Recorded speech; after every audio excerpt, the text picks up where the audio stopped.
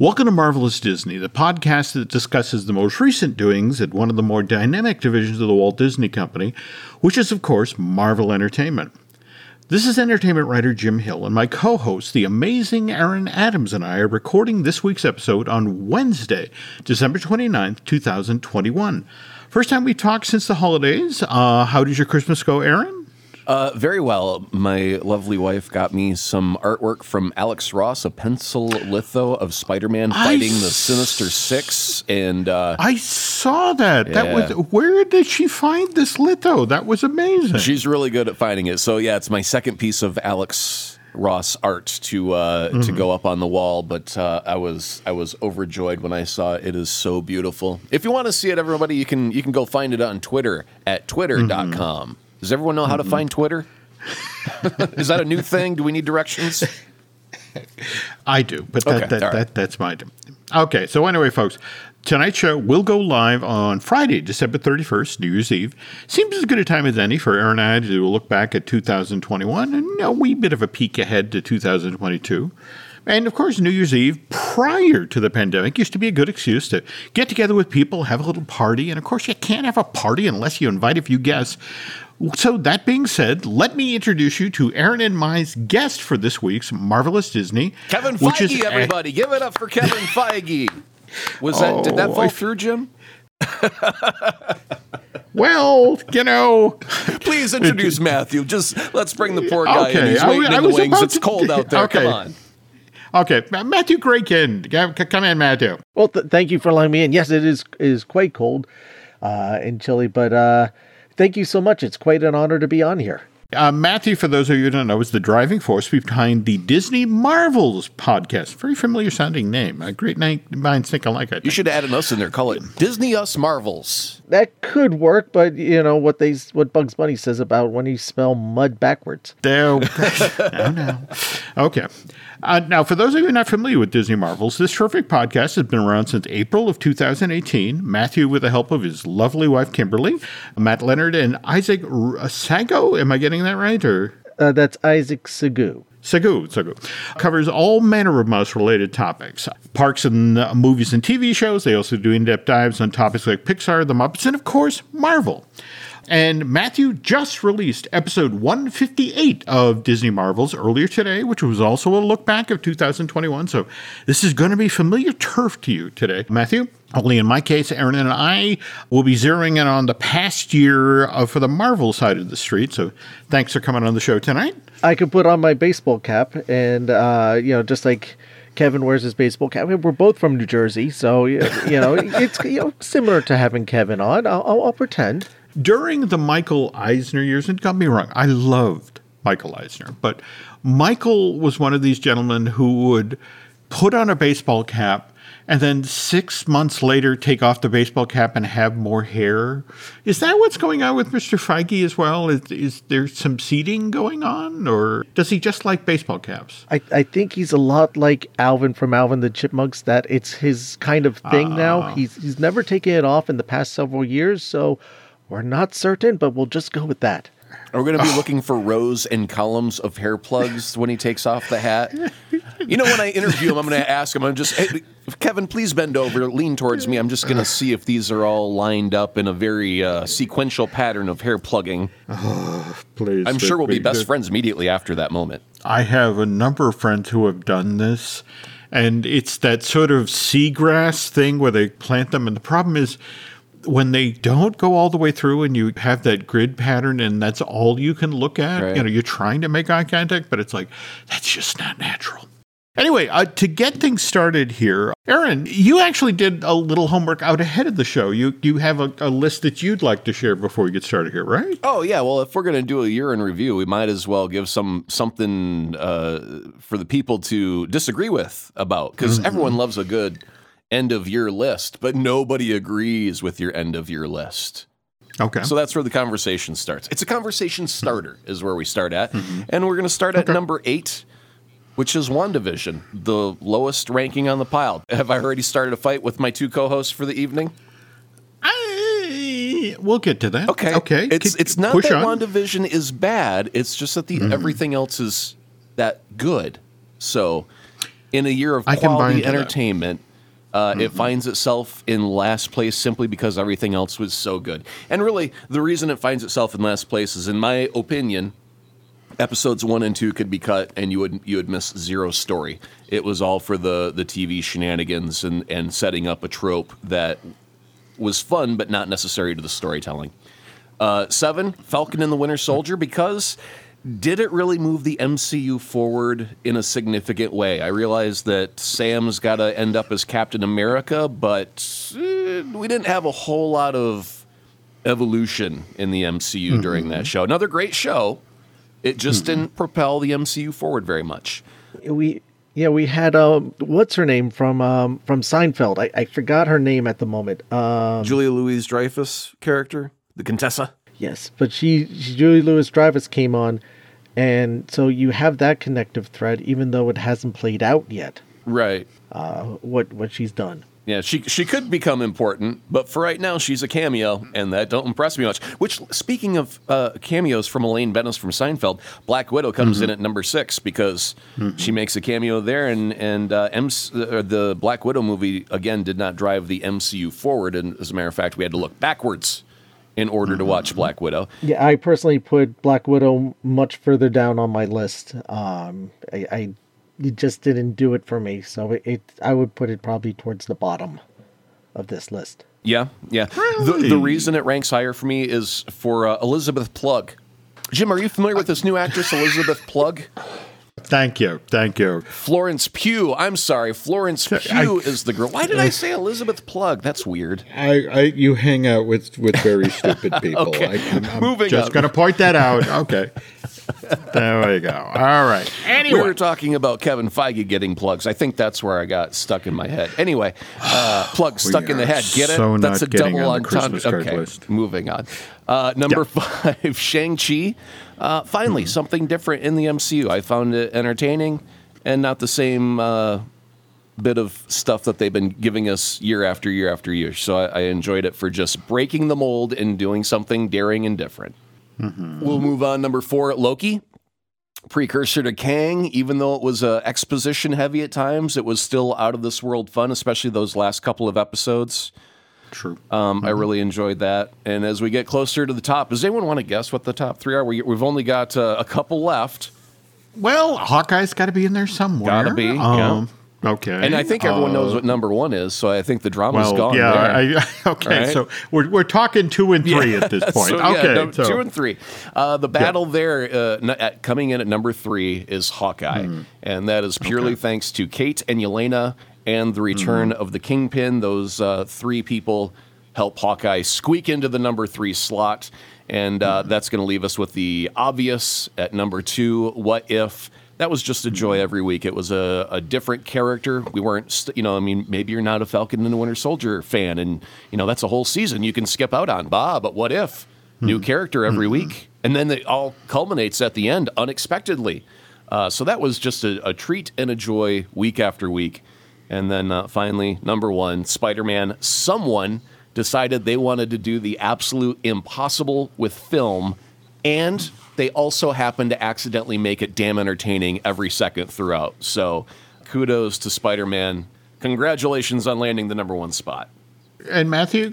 There was definitely no question about this one. There's so much Sony could have done wrong with this, and I was afraid because how much they thought about putting together the Sinister Six movie. And they talked about all this stuff in the past. And now they're kind of finally doing it, but fortunately they seem to have done it right this time, thankfully. And I was pleasantly pleased. Yeah. True. I mean, I hate to say this, but if it were available for streaming, I would have already seen it 2 or 3 times more at this point. But every time I turn around, it sounds like Omicron is getting ready to beat me up and take my lunch money. So it's just sort of like, okay, I'm just going to stay here until you blow yourself out, and then I'll go back and watch No Way Home. I am rather eager to have it come out on home video so I can do a Spider-Man marathon and just watch the original trilogy, the Andrew duo of movies, and then the Tom Holland trilogy all back to back. There would be an excellent mix of old stuff, new stuff. And speaking of new stuff, we're actually doing a news segment in today's show. I would mention that the news portion of today's show is brought to you by Storybook Destinations, trusted travel partner of the Jim Hill Media Podcast Network. For a worry-free travel experience, please book online at storybookdestinations.com. But we don't have a news segment, so I don't have to do that. So you were saying, Aaron. I was saying that someone on Twitter brought up the fact that MJ was wearing the Black Dahlia necklace at the end of Spider-Man No Way Home, indicating that she might subliminally be aware that Peter's still out there some way, somehow. But I didn't catch that, so I really need to see the movie again for that ending scene and see, is she wearing the Black Dahlia necklace that Peter gave her in Far From Home? I don't remember if she was wearing something. I think she was wearing something, but I don't remember what. Fans, in your repeat viewings, when you go to the theater, look at that last scene where Peter goes to the coffee shop. Is MJ wearing the Black Dahlia necklace? Don't make me go back to the theater. This was our first time in the theater in almost 2 years, and I really don't. I hope it's not another 2 years until we go back into the theater. I agree. In fact, it's so interesting you mentioned that, because think about it. This time last year, as we're coming out of 2020, heading to 2021, I would swear to God, Aaron, that every show we did that year featured this movie's release date just changed. Oh, while you're talking about that, get ready for Black Panther Wakanda Forever to be moved again, just because of the Shuri stuff. That's my prediction for 2022. We'll get to that in a little while. But go ahead. Yeah, the juggling of the film dates, yes. From where we were last year, to think that here we are, we're closing out 2021, and the word to describe what Marvel Studios did this year with the pandemic going on was words like strong, consistent, and often ridiculously entertaining. I mean, the whole limited series on Disney Plus, how it will directly link up with the theatrical films. I mean, you very loudly expressed about how is that going to work? Especially with, so many films having to shift their release dates. And wasn't Falcon and the Winter Soldier actually supposed to be the first limited series? Yeah, and that was also because of the fact that they had that Contessa cameo in Black Widow. And that was supposed to come out before Falcon and the Winter Soldier, so that way when you get introduced to her in one, then she shows up in the next immediately, and you're like, oh, it's that chick again. But instead it went WandaVision, then Falcon and the Winter Soldier, and then we get to Black Widow. I may have gotten those backwards. I can't remember now. It's been a while. Didn't Black Widow come out in May, and then Falcon and the Winter Soldier come out in June? I believe you are correct. So we get her first in Black Widow, and then we get the cameo in Falcon. Right, and Falcon and Winter Soldier was supposed to come out first in the MCU Disney Plus lineup, but then we would have had Black Widow 2 years ago, so we would have seen her back in 2020, and then seen her again in Falcon Winter Soldier at this point. But with scheduling, things got switched. Black Widow came out after Falcon and Winter Soldier. That's right. Okay, so, and even Kevin Feige said, you know what? When it's all out on home video, you can watch it in the proper order. But right now, we've got to bounce one here for this reason and move this thing for that reason. It all came down to COVID, but... Because I did watch all 7 seasons of Marvel's Agents of S.H.I.E.L.D., but the last couple of seasons got kind of hit and miss. And you know what's startling is season 7 ended on August 12th, 2020. And it just seems so long ago now, given how many limited series we've seen at this point. And before we saw our first MCU limited series about the fact that Agents of S.H.I.E.L.D. was supposed to link up. And I guess they did make an effort with Thor Dark World. Was that the one? Thor was, I think, the first one to line up. And then after that was Captain America and Winter Soldier, I believe. Okay, but WandaVision doesn't start till January 15th of this year. 9 episodes, ends on March 5th. And then just 2 weeks later, we get Falcon and the Winter Soldier, and 6 episodes done by April 23rd. We wait till June 9th, and that's when we get Loki, all 6 episodes of those. And our first 3 Marvel things this year were all limited series for Disney Plus. And for me, they were just as enjoyable, if not more so, than a lot of the theatrical stuff. I mean, and absolutely killer performances by the supporting teams. Likewise, Wyatt Russell, who you really love to hate as U.S. agent. Yeah. And likewise, Aaron, I remember you enthusing so much about Carl Lumbly's character in Falcon and the Winter Soldier. And what an amazing job he did with that. And likewise, Daniel Bruhl as Zemo. Right. Oh, who could forget that dance sequence that they gave us? That fist pump dance in the club will live on forever as a GIF in this house. My wife has probably got that looping somewhere on her webpage, but yeah. And then Loki. I mean, Loki is worth it just for Owen Wilson. The backspin that he put on every single one of that character's lines, but Richard Grant showing up as a classic Loki. Mm-hmm. And then to do what they did with Jonathan Majors as He Who Remains and use that to set up Kang, such an amazing bit of storytelling that really won't pay off for a year, two yet. Yeah, for the Quantumania, the Ant-Man and the Wasp Quantumania. Matthew, what was your highlight of the year for Marvel? What was the one thing that stood out and said, oh my God, I'm so glad I'm a fan for this moment right here? There's so much. I have to say definitely Spider-Man No Way From Home. Again, there's so much that could have gone wrong with it, and they delivered this amazing movie that the time flew by. It did not feel like a 2.5 hour movie, but also the extent of content that we got between all the stuff on Disney Plus and the movies, just lots of wonderful content this year. They did such a great job, and the consistency of doing a good job with everything. Oh yeah. The one Marvel movie that I want to say disappointed me this year was The Eternals. The thing about The Eternals is I feel like it's that puzzle piece, that weird shape one that's just a color. It doesn't have anything from the frame. It doesn't have anything from the body of the picture. And you know it's important. You know it's going to fit in there somewhere, but you have no clue as to where it fits. That for me right now is The Eternals. It's this movie where it's like, you gave me a lot of information, and remember, it actually ends with Mahershala Ali off camera talking as Blade, which has got to be huge at some point. But in 2024. No, that's it exactly. But it's just sort of like, where does this piece fit? Tell me now, because I know it's Marvel. And in 24 films, again, just like what you were just talking about with Spider-Man No Way Home, there's so many things in that movie that got paid off. Mm-hmm. And in fact, I'm going to say this because I'm a greedy pig. Because I so enjoyed Andrew Garfield's performance in No Way Home, I literally went out and sought out the end of Amazing Spider-Man 2.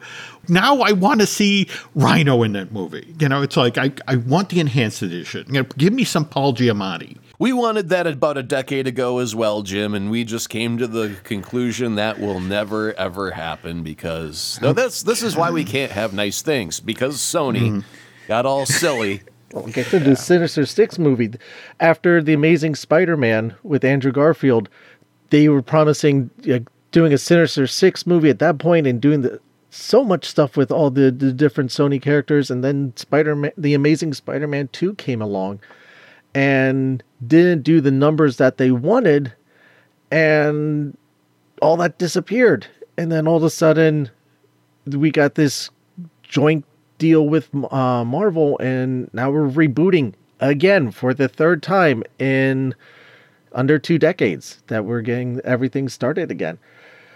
So as much as it'd be cool to see Paul Giamatti show back up, can you trust Sony to be able to do stuff like this? Right? Well, I mean, there's a lot of stuff. And it's part of the reason why I just don't want Agatha Harkness series, because I don't see it moving anything forward. It's kind of going backwards a step. And I don't think that she's really necessary for the future of the MCU when we've got, like Jim was saying, where's Eternals come in the future? And, they mentioned Blade, but we got to wait for freaking 4 or 5 years before they get to certain movies that pay off. And, I mean, every time they put something in like a Agatha Harkness, that's another thing that I have to wait for Fantastic Four to happen or for the X-Men to show up finally. And look, I'm not patient. Not wrong. But even with something like Black Widow, what's interesting is they have some amazing set pieces in that. But the real fun of that movie was watching Scarlett Johansson and and I'm going to get it right on the first try, Florence Pugh. Right? Congratulations. I finally got it right. Yes. Woo! And trophy is in the mail. But, Natasha and Yelena, or for that matter, and now, of course, I'm blanking his name, the two people who played their faux mother and father when they were... David Harbour and Rachel Weisz. There we go. And to watch, like that family meal that they had. In fact, I remember hearing that Kevin Feige actually fought for that scene in the movie, which didn't move the scene forward, but it was just a pleasure to watch these four actors together acting as, becoming a family. You do kind of need a scene like that to understand the family dynamic that they're in, because it shows them when they're all together and the girls are young kids.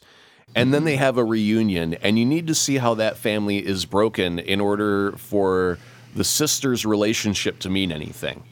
You know what I mean? If everything were just casual and normal, I don't think Scarlett would have meant as much to Yelena because of that broken home that they both came from. And because Yelena and Scarlett share Black Widow's character, they shared that same broken household. That's something that they can connect on that level. Mm-hmm. But it wasn't an action scene. And it wasn't full of special effects, but it probably was one of the more entertaining and informative bits behind an understanding of the character. Yes, it's not a helicopter falling out of the sky action piece that we got. You get the family dynamic, which I think is one of Marvel's hallmarks, where you have these moments of character development, of you get to actually see who the characters are. Right.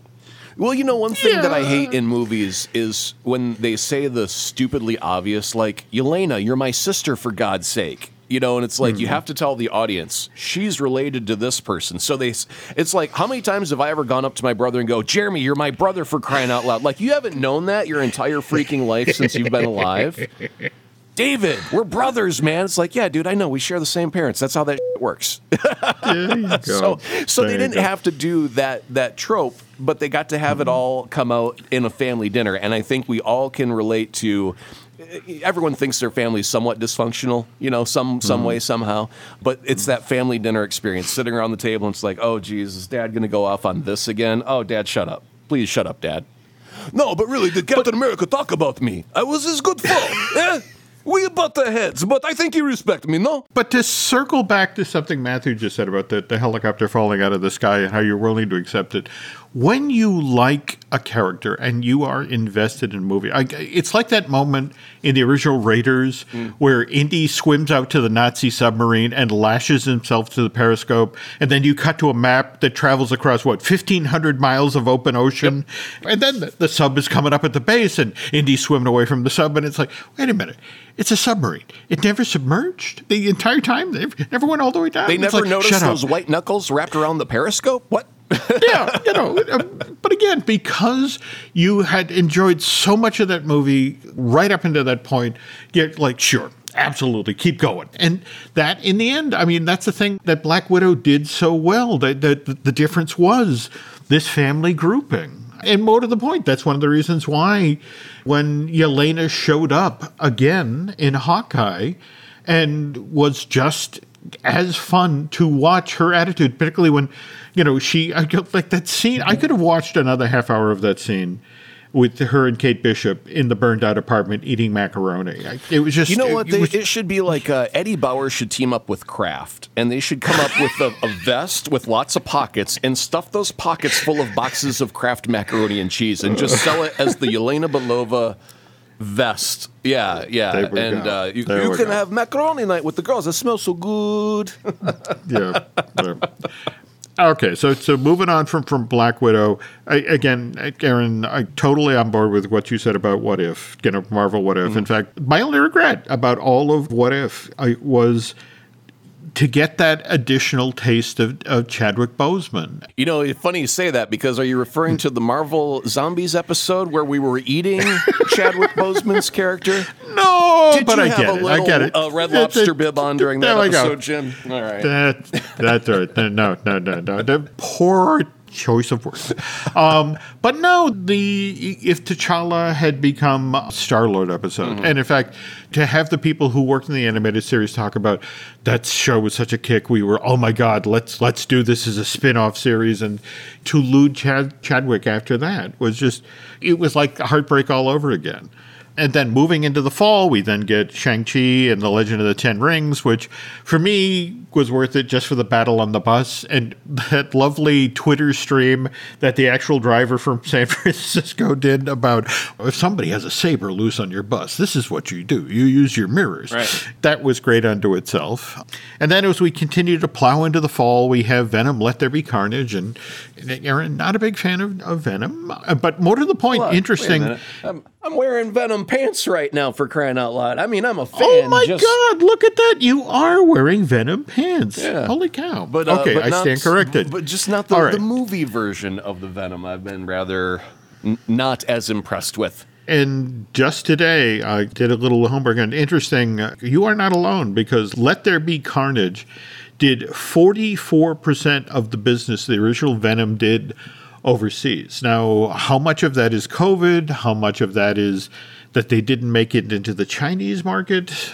I don't know what to tell you. Right. After that, of course, we got Eternals, and it comes on Disney Plus on January 12th, I think, is the date. There we go. Yeah. All right, so we'll regroup at that point and talk about this. But again, earnest, well-meaning, not exactly entertaining. I'll revise my ranking list to include Eternals once I've seen it. I obviously had to exclude it because I did not see it. But that one image, Jim, of the head and the hand coming up out of the ocean and the ice, that looks so cool. And I'm willing to give that movie at least 2 stars just for that image right there. It's Marvel. I mean, it's beautifully produced. It's amazing cast. I don't know what to do with this puzzle piece yet. And anything that brings Patton Oswalt into the MCU is really fine by me. All right, we've already talked about Hawkeye. We've already talked about Spider-Man No Way Home, which as of today is the highest grossing film in all of Sony history. $160 million after just 12 days in release. That's crazy. Congratulations to Sony. And okay, now to pivot to the parks. This past year, we finally saw the Avengers Campus open at Disney's California Adventure. And it's hard to really decide how to feel about this, given that the giant e-ticket, which was supposed to anchor this land, now seems to be not just on hold, but canceled, which is a little concerning. But we got to give Mr. Chapek a chance to actually get on the job. He doesn't start till January 2nd, and see what he puts into development. But the stories coming out of the Anaheim Park is the stuff that was sort of created deliberately just to create additional revenue streams for this brand new land. The spider bots and the web tech, the power bands that were supposed to allow you to get an even higher score on the Web Slingers Spider-Man adventure ride, hasn't been selling all that well. Wait a minute, nickel and diming tactic is failing? So let's clarify real quick, Jim. Is the only ride in the Avengers Campus the Spider-Man ride? Right now, yes. Well, now, mind you, what they did is when they opened the campus, they included the previously standing there all by itself, the Guardians of the Galaxy Mission Breakout ride. So, it's sort of like, hey, this thing that's next to where we were building this is now part of us. So technically they have 2 rides, and they also have the Doctor Strange Ancient Sanctorum. Just kind of a pop-up show. Yeah, which, a lot of bad magic, but... I mean, it seems like they've got a concrete building that's supposed to be the campus where they park a Quinjet that can't fly, and then they've got a ride, and then they go, well, what else do we have here? Nothing. Oh, we've got some series coming out. Let's get some costumes real quick and put an actress. By the way, Jim, it was about 6 months ago maybe that you were talking about the Agatha Harkness character showing up in the park. And you were so excited that she was dressed in Agatha Harkness gear. If she wasn't dressed like Agatha Harkness, they'd just call that a brunette. Oh.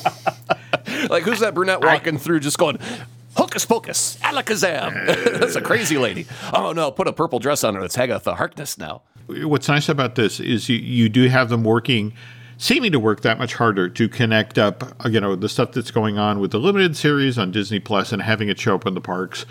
I was actually today going back through just with Loki. It was like every week, there was Loki in his prisoner outfit, then Loki wearing his variant costume, and then there was President Loki. And, it was just sort of like, okay, they're putting some effort in here. They're trying. And let's not forget it. We do have the Stuntronic that does those amazing jumps through the air and striking great Jack Kirby-esque poses in midair. And as cool as that may be, I mean, Jim, we're talking about, is Disney convinced me yet, a lifelong Marvel fan, to spend 1 red cent or more to go to California to go see a concrete building with a pretend plane on top, ride a Spider-Man ride where I have to pay extra money in order to get a better score, and see some actors who are not in the movies, but actors pretending to be the actors in the movies walk around in the land, and that's not enough to convince me to do anything yet. Okay. And I don't mean that as an insult. I'm just saying what's going to motivate me to go. That is not it. Is this the part I tell you about the Disney Dish live event we're going to try to do in 2023? Well, that's fine. Or should I tell you later off air? No, it's fine if you do it. But I mean, what I'm saying is, like, I would be more apt to book a ticket if they were to take all of the costumes from all of the Marvel TV shows and movies and make a museum. And turn that building into a walkthrough museum of all the Marvel artifacts throughout the years. I mean, that to me, as a fan of the films and the movies, I'm a huge Spider-Man fan, but making my hands do thwip motions is not my idea of entertainment. And then buying a little unit to make my thwip motions be more accurate only aggravates me. Back about 2 years ago at the Franklin Museum in Philadelphia, they had a Marvel traveling exhibit that went around to a bunch of different museums where they had a bunch of the original artwork with some of the original comic books on display and artworks from Jack Kirby. And then you also did have props. I don't know if they were replica props or if they were the original props or additional props from the movie. So you'd had the Tesseract on display. You had several of Iron Man's suits of armor on display that you could get pictures of in front of, and a lot of pieces of information that told you about the storylines, about the people who created it. It was a beautiful, beautiful exhibit that I could have spent several more hours in than I did originally. Speaking of which, though, Aaron, you're not wrong. I mean, what's interesting is when the Main Street Opera House at Disneyland, which, by the way, started off life as the lumber mill. I mean, this was literally the building they built so they could then saw the wood, which was then used to create the rest of the park. But it stood empty for a lot of years until finally Disney made, I want to say, Babes in Toyland in 1961. And that was the first year. They did exactly what you described. They took something that was standing empty and they put sets and costumes and, that sort of thing and made it into a walkthrough exhibit. So here at the Indianapolis Children's Museum, I got to see the Green Goblin mask from the first Spider-Man movie, and now revisited once again and broken in the Spider-Man No Way Home. But that was my phone screensaver for many, many years. And it was like I got to come within spitting distance of the Holy Grail for me. It was just so amazing that was the thing that Willem Dafoe had over his face for that movie. Because, I mean, I cherished that movie for so many years. And to be able to just come within inches of touching it and stealing it and hiding it in my coat and then swinging out of the Children's Museum. You were talking about Disney, repurposing things, and will that get you back into the park? And let's not forget that June of this past year, we had the Disney Hotel New York, The Art of Marvel, open over at the Disneyland Paris Resort. And they went through and redid all 561 rooms in that hotel to make them more Marvel-y, using a lot of the Iron Man color palette to drive, a lot of the choices in the building. And much as Matthew was describing with the traveling exhibit, they had walls upon walls of costumes and amazing pieces of concept art. And it's supposedly a must-see now if you're a Marvel fan. And more to the point, it's a must-stay at, because I think they just closed the Disneyland Paris Hotel to redo that one. So beyond that, okay, so we spent a good portion of our time here celebrating Marvel successes. And let's also remember it was a somewhat challenging year for the company.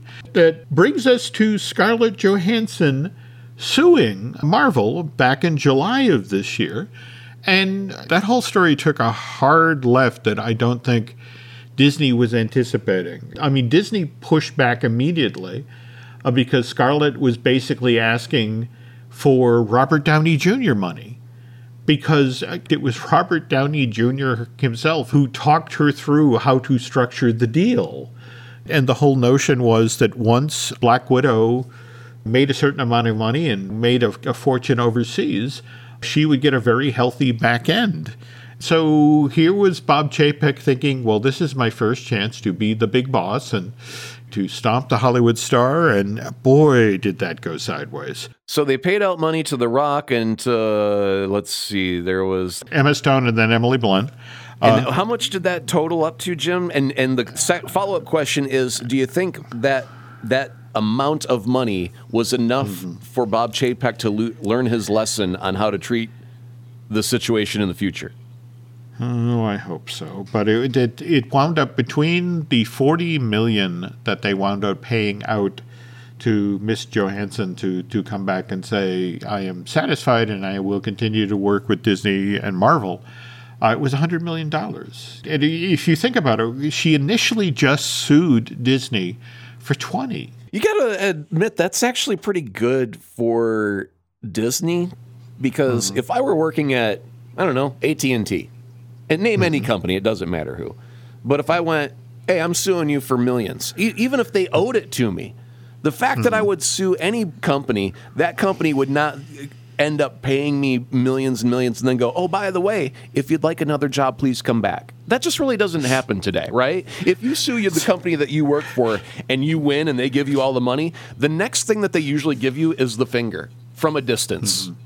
And that didn't happen with Disney and Scarlett. So, I mean, all things considered, that's pretty grown up of the company, I think. Well, now that brings us to our next controversy, because I especially with what's going on with Omicron right now, wonder how this is going to play out. And this is the Letitia Wright situation. Remember, she was injured on the set back in August and withdrew from the production to recover. And then we found out in November of this year that they had paused production because they had basically shot everything they could shoot without Letitia Wright. And evidently she had a concussion, she had some facial injuries, and the woman needs time to recover for these, and I completely understand.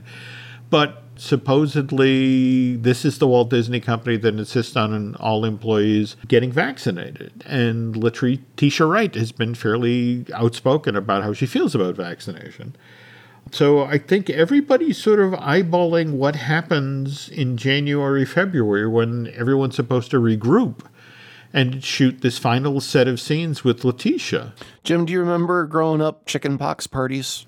I've heard of these, yes. Okay. Yeah. One kid gets the chicken pox, and then mom calls the other moms and goes, by the way, Junior's got chicken pox. You want to bring over your kids so they can get the pox real quick and get it out of the way? And then everyone brings over their kids so they can all get the chicken pox and then be done with it. Is this what we're going to have to do with our Marvel actors that don't want to get the jab? We'll just go, hey, we got Tony over here's got the COVID, and we're going to lock you in a room with them for the next 48 hours. Make sure you get it, and then once you get over it, you can come back to work. It's either that or the jab. Take your choice. Matthew, are you willing to climb out on this limb, or no, thank you. Okay, well then tell you what. Let's do a different one. Let's place our bets. Jim and Matthew, Okay. I'll ask you each. I believe Black Panther: Wakanda Forever falls off of its release date, gets pushed indefinitely for the time being. What are your guys' bets? Does it make it to film and final and up on screen on its predicted date? Or does it get pushed? Does it get shelved? Does it get dropped? What do you think? I think it will come out. I'm not guaranteeing it's coming out on time, but we will see it at some point. Already, Black Panther: Wakanda Forever has been pushed back. It's now November 11th of next year. So even if they do shoot in January, February, and again, I don't know how they address the Letitia Wright situation. Maybe we're all talking out our ass here. Maybe, it's just literally injuries, and in Hollywood, gossip is a form of currency. So we don't have the actual story yet. We have pieces, but we don't have the whole story. And I know from talking with friends on the Disney consumer products side that given the merch that was sold for the original Black Panther film, and look at the time of year this is being released to theaters, gentlemen. This is Disney's big Christmas movie because the Disney animated film that's coming out directly after this, Strange World, is more of a sci-fi pulp magazine kind of a movie. Evidently, Consumer Products has already looked at it and go, no, we're not going to move a lot of plush for that. Mm-hmm. So right now, Black Panther Wakanda Forever is Disney's Christmas 2022. And come hell or high water, this movie will make it out into theaters for that date, if only to move the little Black Panther masks and pajama, and underwears and socks. I think it's Ryan Coogler, the gentleman who's directing the movie. That's pretty much the message they've gotten across to him. It's the effect of, you will complete this movie. Even if I have to put on a wig and play the part of Shuri myself. There you go. We'll really know if we start seeing James Cameron have to ramp up Avatar 2 if Black Panther is going to be coming out in November. Avatar 2? What's that? Okay, we are now talking about the films of 2022. So I tell you what, gentlemen, let's take a short break here, and when we regroup, we will peek over the horizon and talk about what's coming in the next year. Another day is here, and you're ready for it. What to wear? Check. Breakfast, lunch, and dinner? Check. Planning for what's next and how to save for it? That's where Bank of America can help. For your financial to-dos, Bank of America has experts ready to help get you closer to your goals.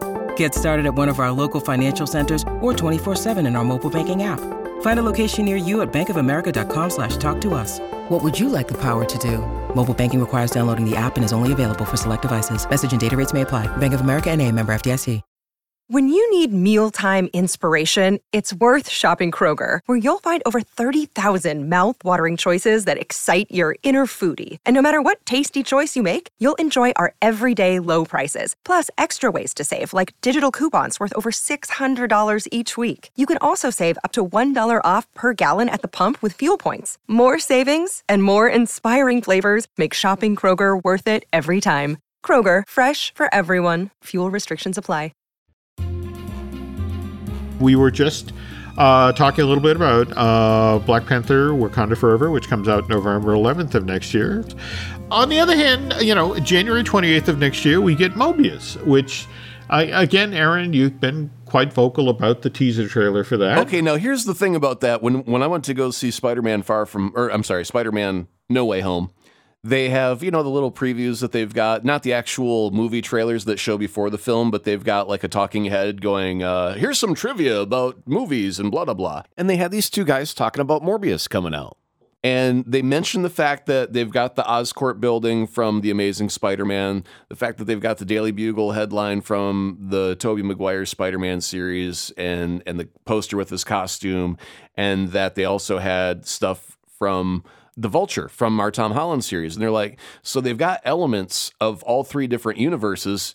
Maybe this means that Morbius takes place in a universe where all three of these things are coexisting. It's not necessarily our MCU just yet. He's still in a different multiverse where all of these things can cohabitate without breaking the rules. And that was the first time where I went, okay, if we're in a multiverse, sure, why not? Because that's the only answer that makes any sense right now. And if they go that direction, well, that cures most of my complaints thus far about it being a stupid movie. Okay. So, we'll see. Matthew? Venom is referenced in Morbius, so he exists in the Morbius universe. So, yeah, where does this actually fit in? Yeah, you got a point there. Now, if he's in a Venom universe, but they don't have a Spider-Man there, that breaks the rules once again. Now I'm flummoxed again. You've swung the pendulum too far, Matthew, too far. But please continue. Add more Matt Smith, and I'll be a lot happier. There you go. Okay. I can know that you get for us Doctor Who fans. I agree. I was talking with friends at the studio level, and they were saying that the belief right now at Sony is on the back of people going to see Spider-Man No Way Home. They have so much tremendous goodwill that it's sort of the equivalent of what happened when you were just talking about Avatar. When the original Avatar came out, and the first time in years we'd had a 3D movie, and audiences lost their mind, and it made like $3 billion worldwide. The very next 3D film that came through the door was Tim Burton's Alice in Wonderland with Johnny Depp. And the weird thing is it did almost exactly half the business that Avatar did. And then there was sort of an Oklahoma land rush, and everybody got into converting their movie into a 3D film, and it then became a set of stairs. You could literally watch every new 3D movie that came out made half as much money as the movie that had come out beforehand. And so the folks at Sony right now are like, we don't even actually have to finish Morbius. People having seen Spider-Man No Way Home are going to be so prepped for the next Marvel movie. You're starting to sound like they have a lot of confidence. And usually when I think of confidence, I think of a confidence man. Do you know what a confidence man is, Jim? I think they have an abbreviation for it. Isn't it con man? They had a bunch of confidence when they were going to do the Sinister Six movie with Amazing Spider-Man 2. And look what happened there. Yeah, they had so much confidence back then as well. All I can tell you, gentlemen, is that this movie lies in the hammock between Spider-Man No Way Home and Doctor Strange and the Multiverse of Madness, which comes out on May 6th of next year. Sony at this point is just sort of like, just clear another spot in the vault, because Morbius is going to do amazing business because people will be looking for a Marvel movie between Spider-Man and Doctor Strange. And let's remember, the other thing about Multiverse of Madness, it's a Sam Raimi Marvel movie, which, I don't need to tell you two gentlemen, having watched the original Spider-Man trilogy. Do you remember Captain Phillips, or is the gentleman who goes, hey, look at me. I'm the captain now. Yep. All right. I saw a meme on Twitter, and this was so damn funny. It was Tobey Maguire and Robert Downey Jr. face to face, and Tobey Maguire says, look at me. And Tony Stark, Robert Downey Jr. looks at him, and Tobey Maguire says, I'm the first Marvel movie now. Because he's been brought back in through the Tom Holland. So, he is now officially the first MCU film out of the batch. That's great. But think about it. We've got Doctor Strange, Multiverse of Madness coming in May. We've got a Taika Waititi Thor movie, Love and Thunder, coming out on July 8th. And because we've all seen Thor Ragnarok, we know what kind of to expect to that. And more to the point, knowing what Sam Raimi did with the Spider-Man movies, it's like, ooh, I want to see him in the Doctor Strange toolbox. With these films coming and the fact that Black Panther Wakanda Forever is all the way in November, it's like, just look away. They'll figure it out. They'll get it ready in time for Disney's Christmas, and they'll be able to sell all the Wakanda Forever underoos.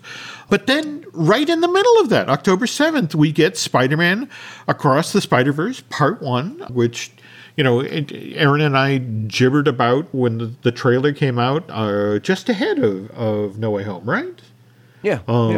Yeah, I mean, and that just looked amazing. And this totally disregards what's coming on Disney Plus. I mean, we've got Ms. Marvel, Moon Knight, She-Hulk, and James Gunn is prepping the first ever Marvel. Well, okay, realistically, do we call Hawkeye the first Marvel holiday special? I mean, are we now in the Die Hard? Iron Man 3 was technically the first Marvel Christmas movie. Yeah, exactly. Thank you, Matthew. Okay. Yeah. Okay. Well, there we go. I was about to say, are we suddenly in Die Hard? Is Die Hard a Christmas movie territory? And that was what we watched for Christmas. Thank you very much. Did you really? Oh, yes. There is no It's a Wonderful Life out there. It's come to the coast, have a few laughs. Now, I have a machine gun too. Yes. Ho, ho, ho. Yes. But in addition to that, we've got those I Am Groot shorts, and likewise, they have not officially confirmed it at this point because Disney Plus is a pain in the ass and doesn't tell us till weeks out when things are debuting. But somewhere out there is season 2 of Marvel's What If, supposedly continuing the Haley Atwell Captain Britain story. No. And they're going to continue that? I thought they would just do a fresh batch of new stuff. I'm almost disappointed to carry on with that storyline. There's so many other multiverses to explore. I don't want to get trapped in the one that we saw. I absolutely get that, but the way animation works these days is, yes, you announce that you're doing season 1, But season 1 is 10 episodes, and you've already been greenlit for 20 episodes, so you're already planning season 1 and season 2 at the same time. And the whole notion was that we love this character and we want to keep her going. So Marvel wants to keep Haley Atwell around more. Yeah, no, absolutely. And if we're pivoting to the parks, remember that the Avengers, the Paris version of Avengers Campus, will be opening at Walt Disney Studios Park over in France, summer of this year. Was it BuzzFeed that ran that video that had been taken of the toddler-sized Groot? Walking around the animatronic thing that they... Yeah. And likewise, we also saw coming out of the Destination D that was held at the Contemporary just last month, that they actually brought out the pieces of the suit that they will be using either for the Hulk or for a Wampa in the Star Wars world, but a giant suit with mechanical hands that they're... It will be 3D printed. There we go. Are they really 3D printing the suit? Yeah, it's going to be... they're using the 3D printing to create the muscle tissue and the muscle tone of the walk-around character to give it a little more flexibility and a little more proper looking. Huh. That's cool. That is cool. Yeah.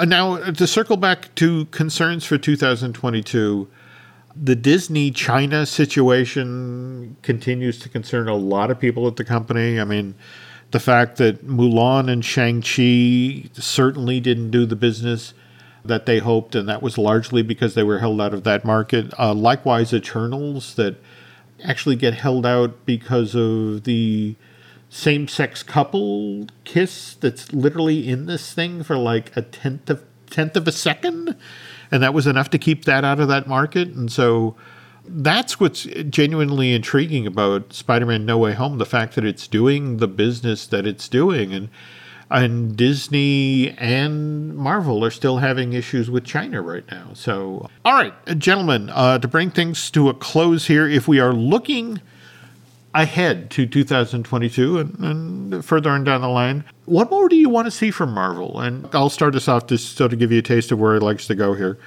I would love to see more Vincent D'Onofrio's Kingpin. You know, I realize we have kind of an iffy end for what happened in Hawkeye, but again, it was so fun to see that character. Likewise, Yelena and Kate Bishop, I want more of that. I realized, as Aaron just explained, if you know, we can, willing to wait till Quantum Mania, we can find out what happened with Jonathan Majors, Kang, or He Who Remains, and it's like, I'm not willing to wait. I want to know. And again, this is where Aaron and I have our parting of the ways. I want to see more Agatha Harkness. I so enjoyed Catherine Hahn's work in WandaVision. Likewise, I want to know what happened to Paul Bettany's other vision. And I will even go further out on a limb based on just, you know, and it was a film full of amazing performances, everybody across the board. But Andrew Garfield did such a good job in No Way Home. Oh, no. I want to see another Spider-Man movie with that guy. Oh. But what about you guys? What do you want to see next? Matthew? I'm really looking forward to, I mean, there's a lot of stuff coming out that it's going to be great, but Ms. Marvel is one of the things that I'm really excited about. A bunch of my co-hosts are looking forward to She-Hulk, especially with Tatiana Maslany from Orphan Black. She does a fantastic job. I hope Daredevil shows up in that series. But I'm really looking forward to the Cosmic Rewind Coaster, Guardians of the Galaxy Cosmic Rewind Coaster in Epcot. The show building, I've been seeing it being built for years, and it's massive. It blocks out the sun. You can fit multiple spaceships, Earths, in it.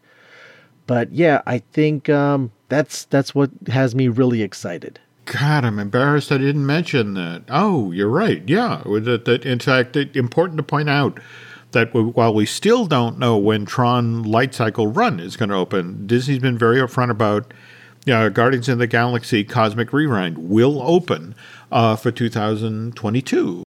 What about you, Aaron? What are you looking forward to in 2022? Moon Knight, simply for Oscar Isaac being one of the greatest actors of our time. I will agree that She-Hulk is also very, very high up on my list. And after that, Thor Love and Thunder for Taika Waititi's writing and directing, you know, that puts it very, very high on the list. The return of Natalie Portman's character Jane coming back into the Thor universe is rather important for me.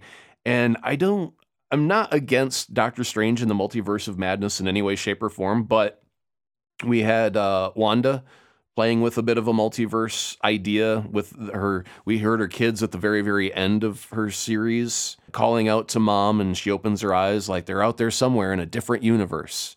And we think that maybe that had something to do with the multiverse. And then we had Loki and the He Who Remains, and we thought that was the opening of a multiverse. And then we got Spider-Man and a multiverse there. And I don't want to say I'm multiversed out, but the story arc it's okay to end the story arc with Doctor Strange in the Multiverse of Madness. I'm hoping when the credits roll that we're kind of done with the multiverse for a little bit and just start telling stories again that involve our current day characters in this universe. I really want to see a Fantastic Four. I really want to see an X-Men, and I don't want to wait a decade for it to happen. So we need to get back on board with moving the story points forward. I mean, we've been laying out threads for, like Kang. I mean, is it fair to make your audience wait 2 full years for a character to come out? I mean, could we have worked on the timing a little bit differently for these? Or it just seems like a long time to have a hint of a character. Same thing with Blade. Nobody knew that it was Mahershala Ali's voice up until Chloe Zhao said, oh, by the way, that was Mahershala Ali. And by the way, he's playing Blade. And everyone went, oh, well, I guess that's cool then. When's it coming out? Oh, a couple of years from now. Oh, well, then why are you talking about it? I got to wait. Well, you know what I mean? To be fair here, remember, Mr. Feige in his giant room with his whiteboard, which I think he's on his 5th eraser at this point because it's like, can't release it then. Can't release it then. In fact, you were talking about putting the money down on Wakanda Forever because, of course, what's going on with Omicron now. In fact, it'll be really interesting to see, for example, if Morbius actually makes it out for January 28th. I the wonder... idea of releasing a vampire movie in January, though, just seems really odd to me. I think it would have worked much better in the October release date, but... No doubt. And in fact, the rule of thumb typically when a movie came out in January was previously that meant, the studio didn't have all that much confidence in it. They dumped it at a time of year when it wouldn't necessarily do business, but... all of the old rules are out the windows right now. And more to the point, again, Morbius is the movie that's in the hammock between No Way Home and Multiverse of Madness. And Sony is actually building a new vault. So it's like, I don't know what to tell you. January movies tend to come with their own shovels. I agree with you there, Jim. Is that to help dig its own grave? Or the amount of poo that it's going to be slinging? For digging its own grave. Yeah. Disney used to have an additional branch in addition to the Touchstone that they called Hollywood Studios, and its icon was the Sphinx. And the problem was in the industry they had so many bombs. It was like, if it's from the Sphinx, it stinks. So there were a lot of shovels handed out at Disney at that time. So that, ladies and gentlemen, is our look back at 2021, our look ahead at 2022. I want to thank Matthew Graykin of the marvelous Disney Marvels podcast for joining us tonight. We normally close out the show by telling people where they can find myself and Aaron and that sort of thing. So let's start with you. Where can they find you on social media and the like? All over the place. Our Facebook group is facebook.com/groups/Disney Marvels Podcast. On Instagram, we're at Disney Marvels Podcast. We're even on the TikTok, believe it or not, at Disney Marvels Podcast. And on Twitter, we're at Disney Marvels. We also have a small YouTube channel that you could subscribe to. And Aaron, I'm settling into the big comfortable chair because I know this will take a while. Where can people find you on social media? Yeah, actually, I have recently become omnipresent, so you can follow anybody on Twitter, and you're actually following me. So there you go. Just go to twitter.com, follow anybody. That's me. Wow. Okay. All right. Well, Nancy, on the other hand, wants me to remind you can find us on Twitter and Instagram. It's Jim Hill Media, and over on Facebook, it's Jim Hill Media News. Hey, that's me. There we go. And tell you what, if you could do Aaron and Matthew and I a favor, if you get over to Apple Podcasts and not only rate and recommend the show you're listening to right now, Marvel Us Disney, but also, and again, I want to clarify here, Disney Marvels podcast. That's very helpful. And at the end, if you really, really enjoy what you heard here tonight, you want to go over to Bandcamp and subscribe, that helps. And beyond that, on behalf of Matthew and Aaron, I want to, especially since the show is going live on December 31st, I want to wish you all a very happy and healthy new year. And beyond that, Aaron and I will be back with a brand new show in the coming week. Until then, thank you and take care.